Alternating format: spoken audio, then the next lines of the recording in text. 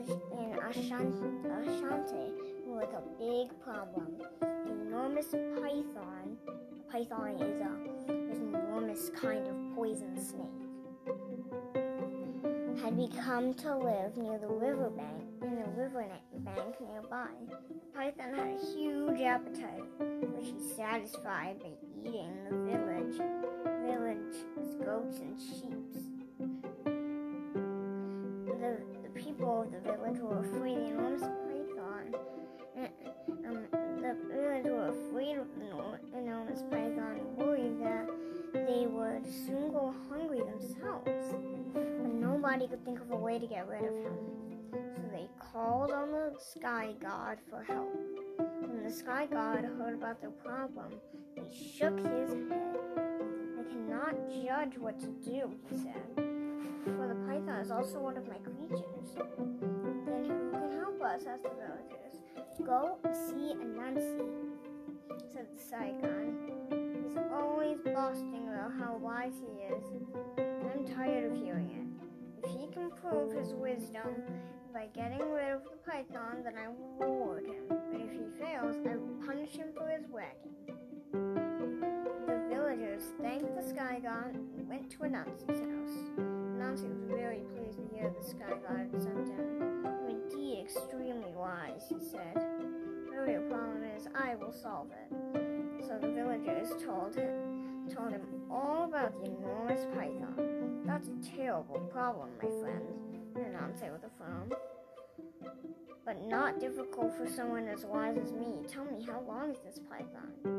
Longer than your house, Anansi, said one of the villagers. Longer than your house in the yard, said another.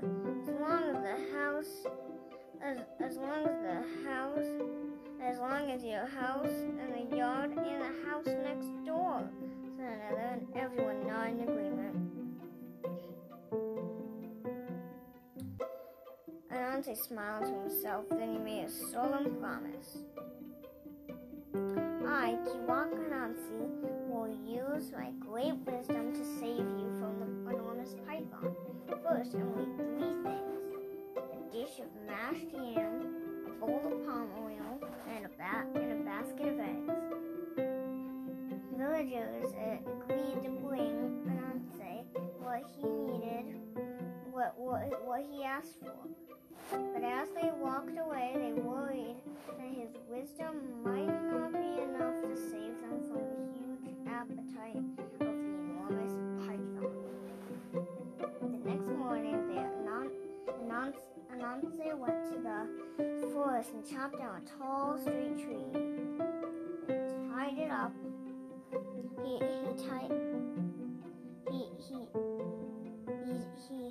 tied it up with creepers and called his family down to help him tug it down to the riverbank. There he found the villagers waiting with a dish of mashed yam, a bowl of palm oil, and a basket of eggs. Now hurry away, whispered Anansi urgently. I need silence for my great wisdom to work.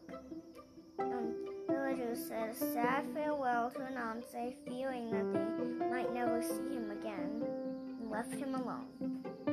Soon, as they were gone, Anansi sat down beside the python's hole and started up a conversation with himself.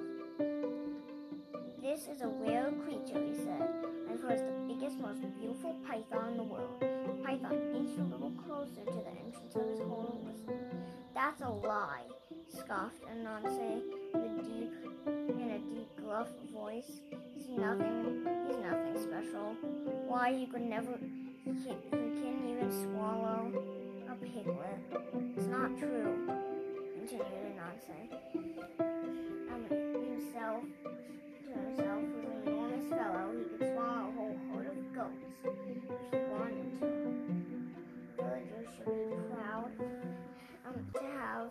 to have the villagers should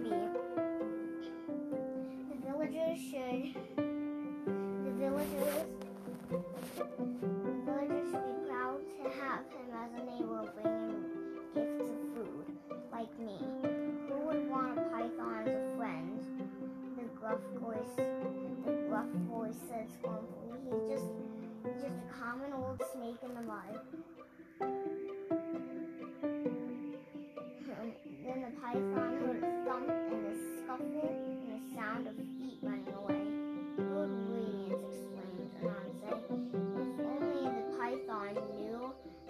to defend his honor, I'd like to give him this gift of mashed yam and palm oil and eggs.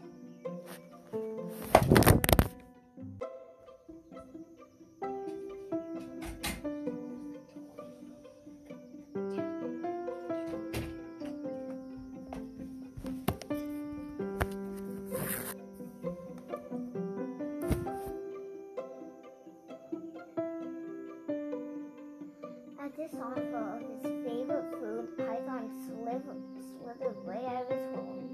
Right at Anansi's feet, the sight of Python's powerful body and greedy eyes filled Anansi with dread. But he gathered all his courage and pretended not to be afraid. "Good day, friend," said Anansi. "I've brought you a gift."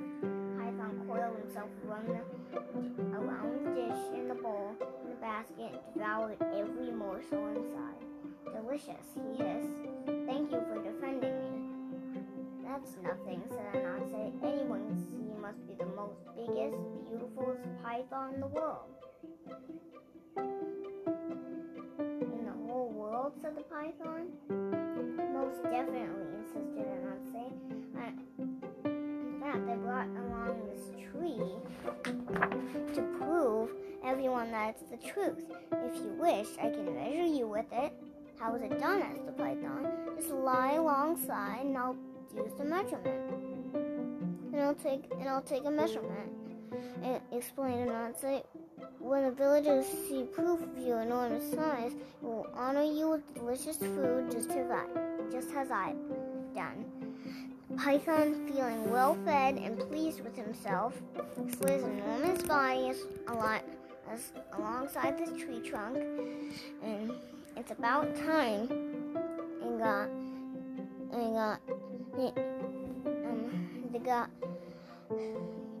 It's about time I got the admiration I deserve," he murmured to himself. "Now I need to tie you to the tree and make sure you are stretched out in full length," said Anansi. "Then we shall see exactly how magnificent you are." Then he tied the python to the tree, from head to tail, counting along as he went. It wasn't until Anansi pulled the last knot and the python realized he was caught. Then all he could do was hiss angrily at being tricked.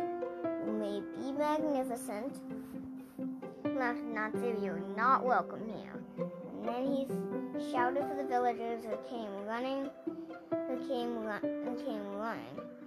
To their amazement, instead of him sitting on top of it, with great relief, they carried the python far, far away from the village so he wouldn't bother them again.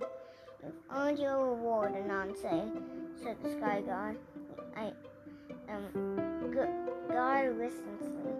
I shall make sure the python does not return, and you shall have a pot of wisdom." In his frustration, flung the pot of wisdom down so hard it nearly split Anansi in two, giving him a narrow waist forevermore. Okay, that was Anansi and the python. Now let's do some studying on pythons. Pythons are like the biggest snakes in the world, and a lot of pythons are poisonous. And also, there's another kind of snake that's not a python, but it's called the horned viper. It hides in sand, and when it sees its food, it uses its horn and shoots up, because it has like a poisonous liquid on its horn. And pythons have these two glands in their neck that make it so they can shoot a poisonous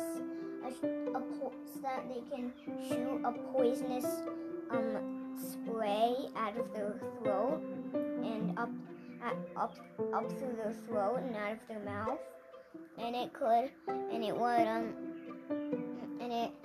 would kill their prey so that they could eat.